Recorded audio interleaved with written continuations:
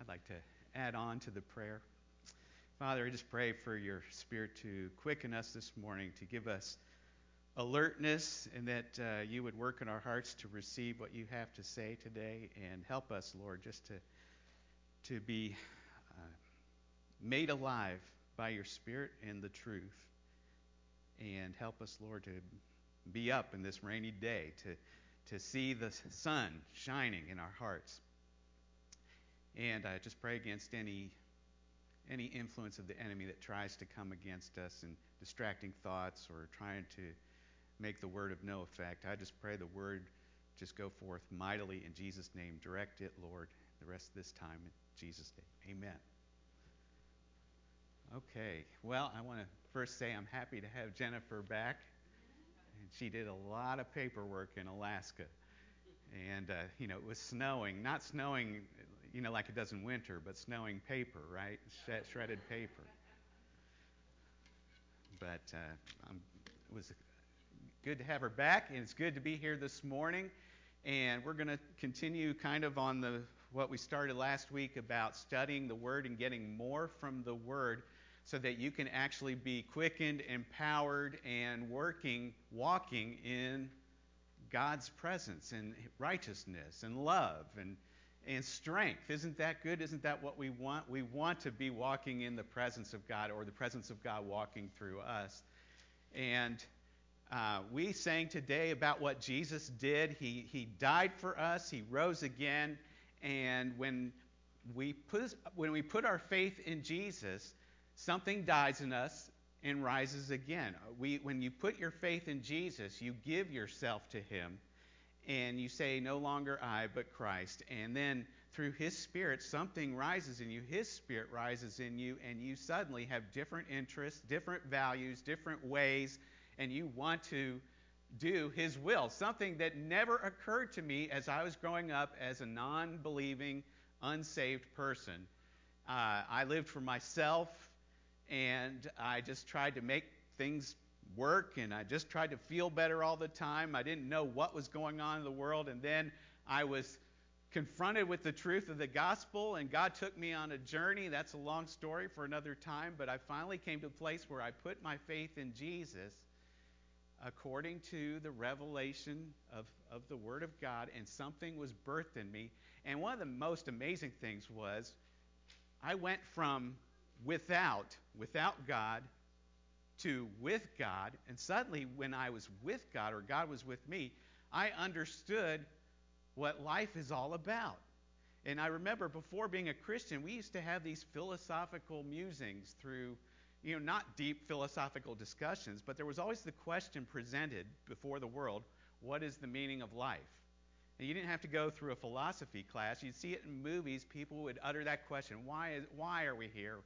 And it was just a big thing. What is the meaning of life? And then when I discovered Jesus, or when he actually came into my life, suddenly the truth of the Word became alive. I started to understand, and no longer was there a question, what is the meaning of life? I thought, really, can this be that we actually can know the meaning of life? The media, the world, our secular education system, whatever's out there, makes it seem like this hopelessly unanswerable question, what is the meaning of life? But it's all clear when you come to Jesus. You know why you're here. You know what you're here for. You know where you're going. And you know what's happening out there. And it all makes sense. We were created to love and serve the Lord. And he has plans for us, plans for a future and a hope. And so this was something that really struck me as I became a new person in Christ. And yet I still hung out with some guys who were less than angelic, should we say. I didn't just abandon my old friends, but they started to abandon me when I started to share more. But still, there were some that stuck with me. And there was one guy, I remember, we were walking somewhere, and he was just giving me a laundry list of depressing problems he was going through, one after the other. And this is going on with my life, and this is going, and this is going. And my heart just went out to him. I was thinking, this guy needs the gospel. This guy needs Jesus. And he doesn't want to hear about him. And that is the tragedy. There are so many people in our world today who are going through terrible trials, who are going through hopelessness, despair, doom, gloom, anxiety. And Jesus is the answer, and yet they don't want to hear about the Lord. They don't want to hear about what can help them. And there really are no earthly answers much of the time. There really are no earthly answers. So that's why people continue on in darkness. They give in to things like drugs and alcohol and whatever else can minimize the pain and the trauma of it. But it's dark. There's no earthly answers. But we have hope in the Word. We have a hope, a word that says that all is going to turn out well. All is possible. Jesus has revealed the end of the story to us. We have the word that says that all things are possible, everything can work towards our good, and what I'm talking about is hope, and you need hope to get by in our day. And I'm not talking about hope as in, I hope it stops raining, or I hope she's not angry with me. I'm talking about a hope that is an anchor of the soul as it's described in Scripture, something that grounds you and moves you, motivates you. In fact, Webster's dictionary is pretty good when it comes to a definition of hope. The definition of hope is the happy anticipation of good. Isn't that nice? The happy anticipation of good. What if you walked around with the happy anticipation of good all the time? You can take it further. Hope is a cheerful expectation based on a positive reality or possibility. It's a light at the end of the tunnel, and that light is not another train that's headed for you. It's something that moves you. And think of the power of hope that revives, that resurrects. The doctor tells you you have an incurable condition, and so everything goes dark and cloudy. But then as you're doing some research, you find out there's a doctor somewhere that's been experimenting with medicines, and he's been having success with this condition. Suddenly there's hope, and it lifts you up a little bit. I went through a time where I was without work for like a year, and I had to live with my parents for a year without work, and I was searching, and I wasn't having any bites, and I was getting pretty down and like, will this ever end? And then that one day I came home, and my mother said, somebody left you a message from such and such company. They want to interview you. There was hope. Somebody actually wants to interview me. Now, it doesn't mean I've got that job, but something perks up, something rises up. There's a resurrection when you have hope. But without hope, it's hard to make it through the day. And yet, most people out there are rejecting what God's Word says. But I'm talking to the church today. Most of you, I feel comfortable, are not rejecting what God's Word says. And yet, sometimes you can read His Word without getting the benefit of the hope. You can read it for scholarly purposes, for doing my morning duty purposes, for just, I got to do this as I'm a Christian. But the goal of reading the Word should be participating with God. Do you want to participate with the King of Kings and Lord of Lords? Or better yet, would you like the King of Kings and Lord of Lords participating with you? That's what the Word offers. Partnership with God. And I want to look at this text today in Psalm 130, verses 3 through 5. Because when you have partnership with God, it's a good deal. But so many fear that God's not interested in working with me, or how can He use me, or how can I even expect all the things you're talking about blessings-wise? I've done too much, or I have too much baggage. There's so much in my past.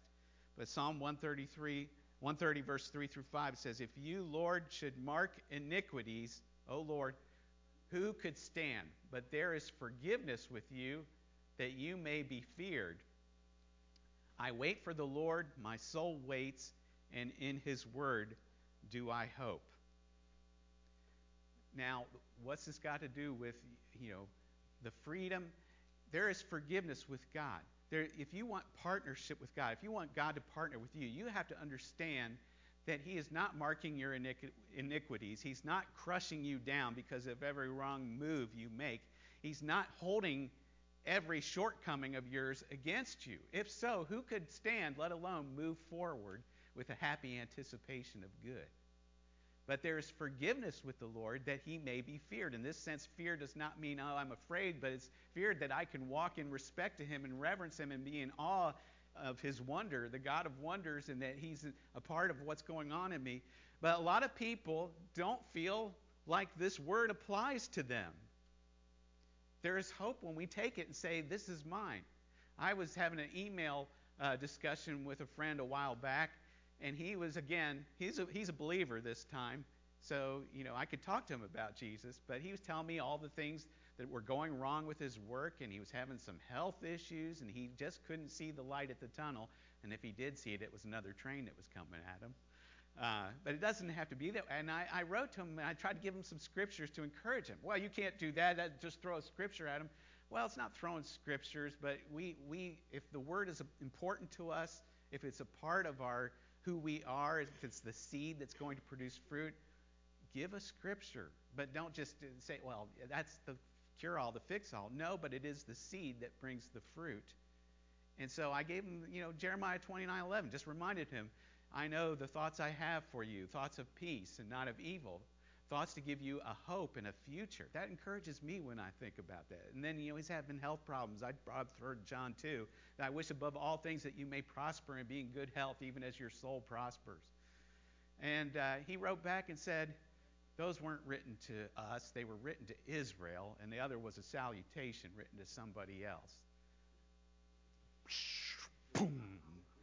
Okay, well, now here's the problem. A lot of people will say, well, that wasn't for me. And there are some times you have to say this particular scripture can't apply, but both of those scriptures could apply. Most scriptures we can apply because even if it was talking to Israel, you see the reflection of God's heart. I know the plans I have for you, backsliding Israel, thoughts of peace and a future and a hope. How much more when the blood of Jesus has brought us in by the new covenant, a better covenant than the old covenant, can we expect that God has plans for us? If he had it for Israel under the old covenant, how much more can we take heart that his plans for us are to give us a hope and a future? Amen? And salutations. Man, we miss it sometimes with the salutations. I wish above all things you'd be in health and prosper, even as your soul prospers. Wow, we just read by it. Grace and peace to you in the name of our Lord Jesus Christ. I read these salutations and I take them. I say, that's mine. Grace and peace to me. I'll take it, Lord. You grab these things. Is God's heart any different through that salutation for the church there than it is for us today? He's no respecter of persons. If you want to be drawing from the Word and hoping in the Word and being moved by hope, you have to own the Word. You have to say, that's for me. Yes, I understand this was written to the Ephesians, or this was written to Israel, but this reflects God's heart. This reflects God's will, and his will is that we not perish. His will is that we have life more abundantly, and I'm going to take it. I'm going to be bold and take it, and that's what we call faith. But you have to own the Word. Too many in the church have a theology of failure. They want to make excuses why I can't trust this word. Or, oh, you got to be kidding me. You can't believe what that says. Does it say it? Does God lie? Does God have a different heart for us? We have all these excuses and reasons why it doesn't apply to us. Instead of that, let's just say, hey, it worked for him. It's going to work for me. He gave courage and strength to Joshua. I'll take courage and strength from him as well. I follow what he instructed Joshua, to meditate on the Word and to make it my morning and evening thoughts and delights in the Lord. David said, delighting in his law. All these things, I can say, well, that's for me too, even though those were instructions to these folks. So if you want to be moved by the hope, you have to own it. And a big thing is that there is forgiveness with the Lord, that he may be feared. You have to own the Lord's forgiveness. And I know there are people, maybe in here, but a lot of Christians in the church, who still haven't owned God's forgiveness for their past and their present, and wondering about their future. God has forgiven you. You say, well, I got a rap sheet that I just can't even forgive myself. When you say that, you are forgetting that there is blood of greater value that was shed for you, in which none of your sins can overtake. You cannot overtake the grace of God through Jesus Christ. And when you say, oh, I can't even forgive myself, you are making yourself in a place higher than God, which is a sin. And now you're really worried now because I can't. I'm even blaspheming God because I can't. You have to get over this, my past, my sin, my failures, and how guilty I am. And you have to own the forgiveness of God that wipes the slate clean. Clean. His mercies are new every morning. But through the blood of Jesus, you are forgiven. Oh, how can it be? Well, go back. If the Lord should mark iniquities, who could stand? How could any of us be forgiven? And those of us who think, well, I'm not as bad as the next person, we don't know our own hearts. We don't know what's at the bottom and depths of our hearts. Our hearts are desperately wicked. Who can know them? The Lord told to Jeremiah. But you have to own God's forgiveness to be in partnership with God. And that is to say, I don't have to pay for my sins. I don't have to do penance. I have repented. I have turned to the Lord, and now He is the one who's in charge of me.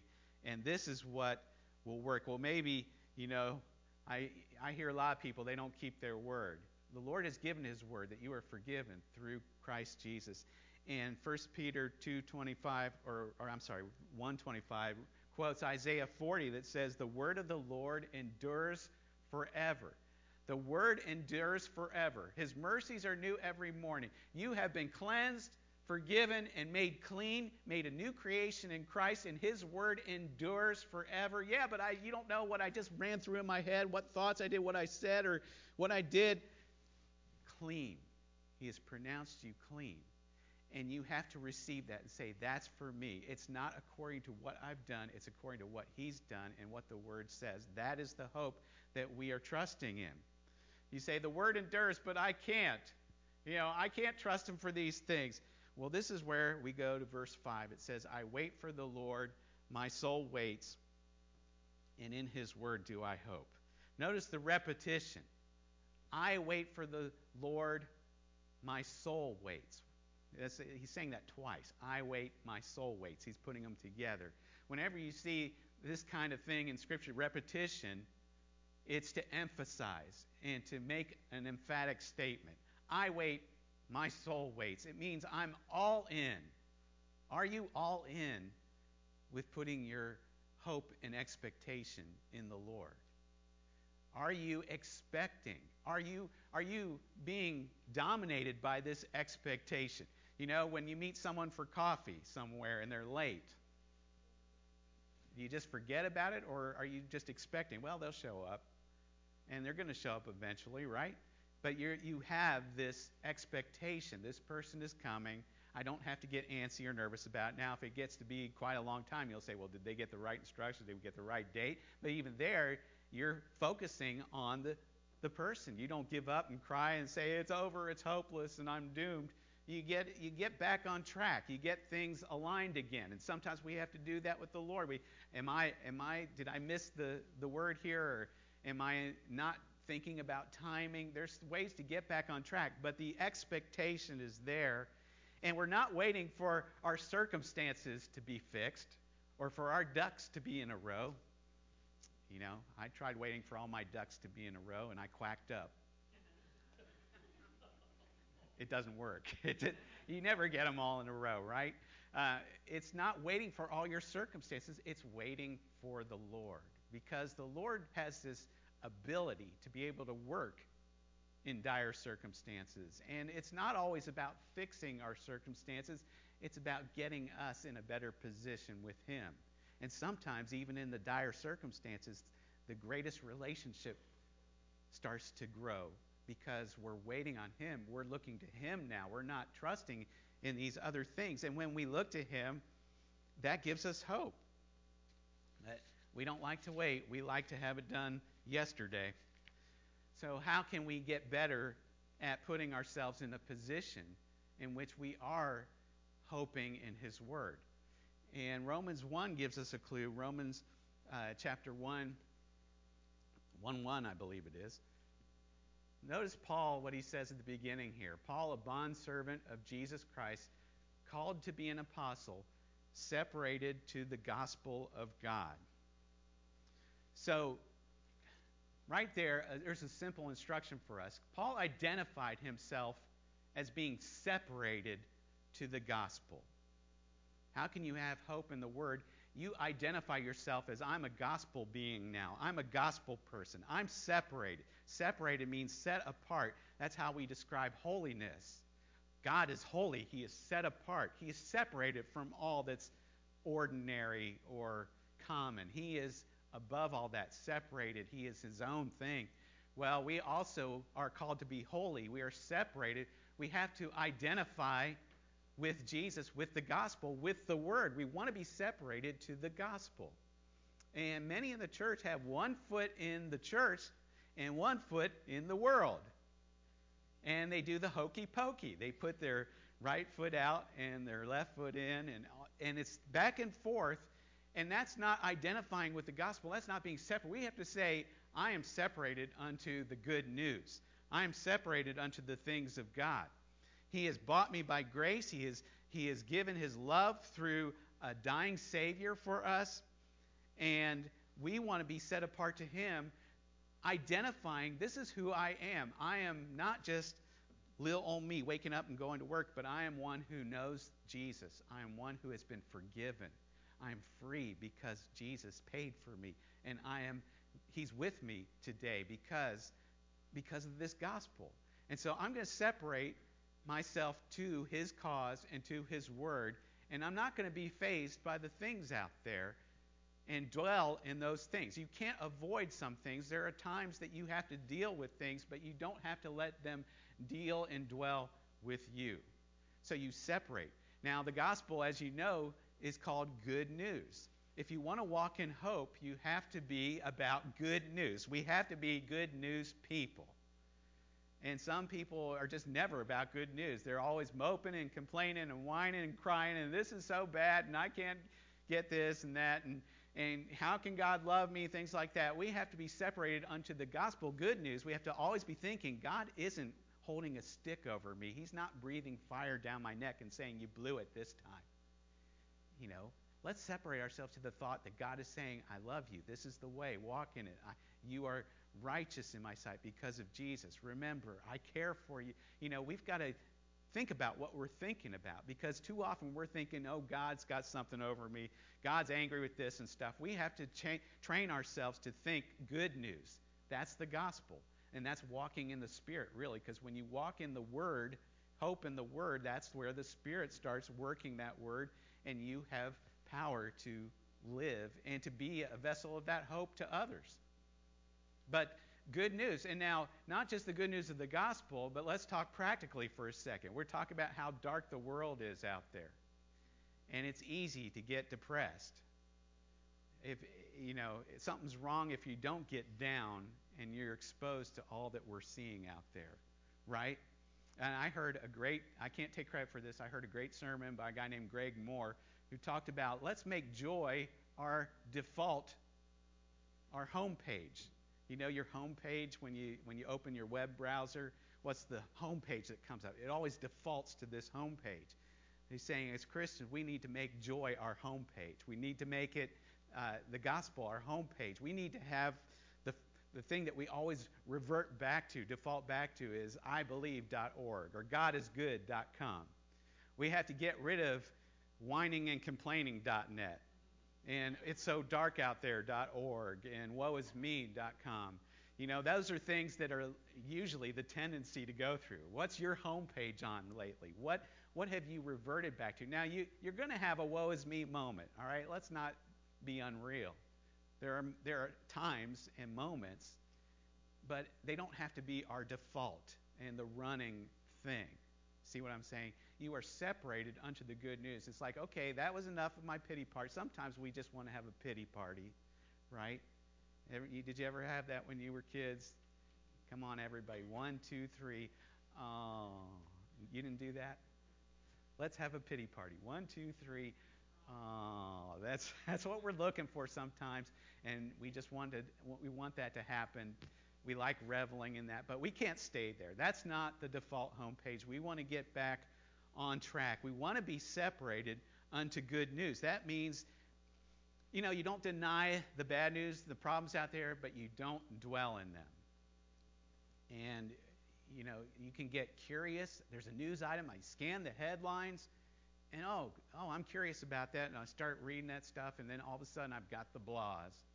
It's like I need to spend less time. Sometimes you don't have to put your head in the sand, but you don't have to get all the way into what's happening out there. We know it's dark and it's bad. And we're protecting ourselves. We're guarding ourselves. We are separated to the gospel of God. And that's going to help us to be empowered by hope, because it's the word that we're letting more dominate and not the news. Amen. In 1 Timothy 4, verse 7 and 8, Paul wrote to Timothy and said, "Reject profane and old wives' fables and exercise yourself toward godliness. For bodily exercise profits a little, but godliness is profitable for all things, having promise of the life that now is and of that which is to come." And I love that. It's a life that now is. We have a promise in godliness for what is now. But notice he says, reject profane and old wives' fables. What is he talking about there? Well, he was talking about some rabbinical writings that would put some of their, the rabbis had all kinds of writings and debates and arguments, but they would also put in these fantastic profane and old wives' fables, mystic stuff and Gnostic stuff and all this weird stuff. And Paul was saying, don't pay attention to it. Exercise yourself towards godliness. So maybe we don't look into those profane old wives' fables, but the point is to exercise yourself away from that which is not edifying, from that which causes controversy or just doesn't go down a path that's going to help you. Exercise yourself instead towards godliness. And what is godliness? It's holiness, right? No, it's not holiness. I think it's different from holiness. Holiness means you're set apart. I'm set apart to the gospel. I'm going to be holy. I'm not going to be like the common, like the world. Godliness is basically, I believe, what God thinks and how God responds. So we want to be godly. We want to think like God thinks, and we want to respond like God responds. So what does God think about salvation? A lot of people are thinking, I got to work, do better. God thinks it's by grace. What does God think of the economy? We're going, how am I going to make it? How am I going to pay the rent? But God says He's not worried. He's not worried about the economy. I want to learn to think how God thinks, but I don't do that naturally. That's why Paul says exercise yourself. I want to be able to lift 100 pounds and stuff like that, but I don't do it naturally. I have to exercise if I want to get to that. So my thought processes are not naturally towards godliness and what God thinks about a situation. And I'm just as prone to panic when something comes up as the next person is.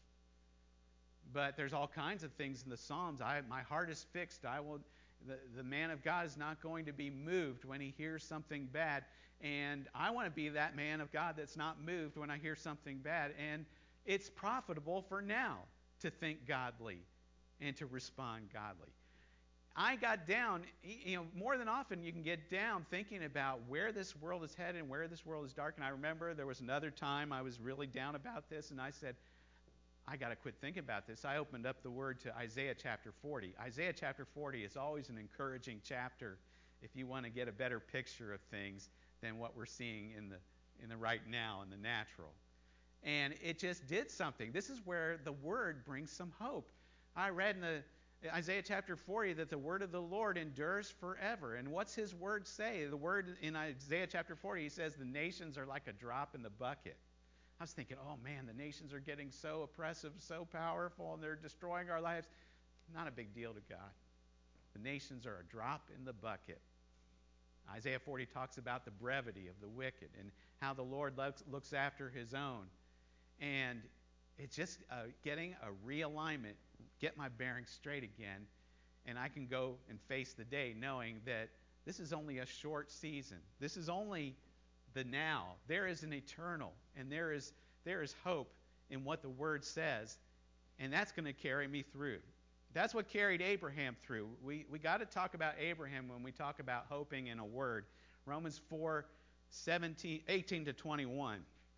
Let's go to 18 to 21. The Lord told Abraham he's going to make him a father of many nations. And then go to 18.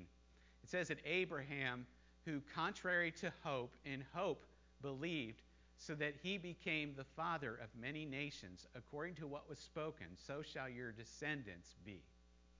And then verse 19, and not being weak in faith, he did not consider his own body already dead, since he was about 100 years old, and the deadness of Sarah's womb. He did not waver at the promise of God through unbelief, but was strengthened in faith, giving glory to God. And that's interesting there. Strengthened in faith is what gives glory to God. It's not necessarily your great faith that you have, but you're letting your faith be strengthened because of the Word of God. You're holding on, you're hoping in that Word.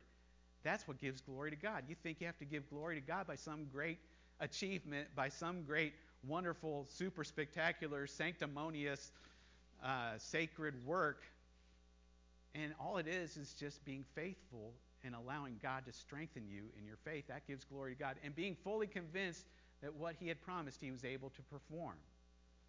So God said he was able to perform a miracle to make Abraham a father of many nations. And here Abraham had this slight problem of he's past childbearing age and Sarah's past childbearing age. That seems pretty hopeless, right? And yet it says Abraham hoped against hope. How do you hope against hope? Well, you can't unless you have a word from God. And God gave the word.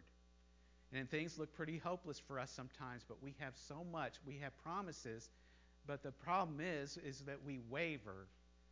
We come up again with a theology of failure. Say, well, this won't apply to me because I'm this or because of that. Abraham didn't consider himself. He didn't consider his body now dead. Some translations said he did. Either way, it doesn't hurt the message here. It means he didn't give priority to that. He gave priority to the promise. And that promise kept him. That hope kept him. And he hoped against hope. And I'll bet you, it says that his name went from Abram to Abraham, which means father of nations. That was a declaration. Every time he said, my name is Abraham, he was declaring this absurd, ridiculous hope. But it was a miraculous hope that came forward in the end. We can be about the absurd and ridiculous because in the end it's not absurd or ridiculous. God is coming through. God is working. But it's through faith and patience that we inherit the promises, right? It's not a microwave. Here it is. Boom, done in 30 seconds. It's a crock pot. But how do you manage waiting for the crock pot? You fill yourself up with hope standing on the Word. And that's what, in Abraham, how long did Abraham wait before this promise was accomplished in his life? 25 years. That's a crock pot wait, isn't it? That's a long time. And I believe that we don't have to wait so long for most of God's promises, but there is waiting for some. But I wait for the Lord, my soul waits. I'm all in because this word is a powerful word. It's a hope. I want to tell you about a guy you've probably never heard of because he's from the Pentecostal camp. His name is Smith Wigglesworth. And at the turn of the century, early 20th century, he led all kinds of healing meetings. I mean, they had healing revivals back at that time. And this man was just a plumber. He got saved, and he started to just put his faith in God's Word. He couldn't even read at first. He had to learn just so he could read God's Word. And he just put his hope in this Word. And he especially stuck to Exodus 15:26, which says, I am the Lord that healeth thee. And on that and on some other scriptures, he said, God's going to heal. And he went and he saw miracles happen. He saw people healed in his meetings, and there's just all kinds of interesting stuff written about this guy. But one of the most interesting things to me is that for 6 years, he suffered excruciating pain with kidney stones. And he would go to these meetings and see people healed through his ministry, and yet he'd go home bleeding and in excruciating pain, and it was like 6 years before it got resolved. And, why didn't he go see a doctor? I don't know if he did or not, but, I'm not one to say, hey, just hold on and push through. I say, if you can get better, see a doctor, right? But the problem is is that often we don't put our hope in God's word first. We go to the doctor when everything else fails or it's not working. Well, then we decide we're going to pray and we're going to see what the Scripture says about I am the Lord that heals you, right? I say let's start with that, and that's what I do. I start with that, and if I have to, then I go and get the help I need to go. But I've seen this word come through, and there are many times that I didn't have to get the help from some outside source. But I'll tell you, one time in China, I made a promise to take my family out to eat, and they wanted to get some great Chinese food at McDonald's. McDonald's was a special deal, and I owed it to them to give them a special deal today. And it was kind of like today. It was kind of drizzly, rainy, and I was not feeling up to facing crowds or going out into this weather. I had a runny nose, a scratchy throat. I was feeling lethargic, and the last thing I wanted to do was go out in the crowded streets of China, get on a crowded bus and feel like a sardine and go to this McDonald's over there. But I was stuck. I had to take them. And so I walked out there. We walked to the bus stop as we normally do, and we're waiting for this bus to come. And I started to have my little woeisme.net time. I was starting to say, Lord, I believe in your word for healing. I believe like Smith Wigglesworth. I should be healed. And I've seen it at work before. Why am I now? I was really getting depressed and down because I had a runny nose, a scratchy throat, and I was feeling lethargic. And I believe the promises, and I should be healed. And I was starting to get kind of angry. I was like, I believe all the right things. And somewhere, as I was thinking, I sensed the Lord speaking to me. And he was speaking to my heart, saying, so you're feeling all down and dark because of how you feel at the moment? And I started to think about that, and I thought, I am sort of giving into the moment, aren't I? And I started to think about, what does the Word tell me that's mine right now? What does the Word tell me? The Word tells me that I have an eternity of grace and glory, an eternity where there's not going to be any sickness and pain. I have an eternity. I've been blood-bought. And I have been given a relationship with the King of Kings, that all this stuff is going away. The Word tells me that He's got mansions prepared for us, that He's got all kinds of vindication and all this for what has happened here. We are going to be rewarded. We have every spiritual blessing in the heavenly places in Christ. When Christ appears, all this stuff is going to be forgotten. And I started to get my hope in God's Word, what it says about eternity and my place in eternity, that even me, a worm, a yuck like me, is accepted and redeemed and made something because of the creation of Jesus in my heart. I started to get a little bit more comfortable, a little more excited. And so I thought, I need to amp this up. Remember, it said exercising. I had to exercise this and work this. And so I started making faces, thinking about, I'm praising God right now. I'm praising God. And Jennifer looked at me and saw me making faces like this. She said, what's wrong with you? And I sort of gritted and said, I'm blessed. She said, okay. And that was an awkward moment indeed. But something broke at that moment. Something broke at that moment. And I felt the joy of the Lord coming up in me. And I wasn't even thinking anymore about scratchy throat, lethargic, and runny nose and stuff. And we got on the bus. We went to McDonald's, and I didn't even feel sick when I was at McDonald's. It turned out to be a happy day. It's all because of the Word. I put the priority in the Word. And I don't always succeed. I don't always remember to do that. I'm not Mr. Super Wonderful, but that was one of my plus times. And that's what I'm saying. We can do this.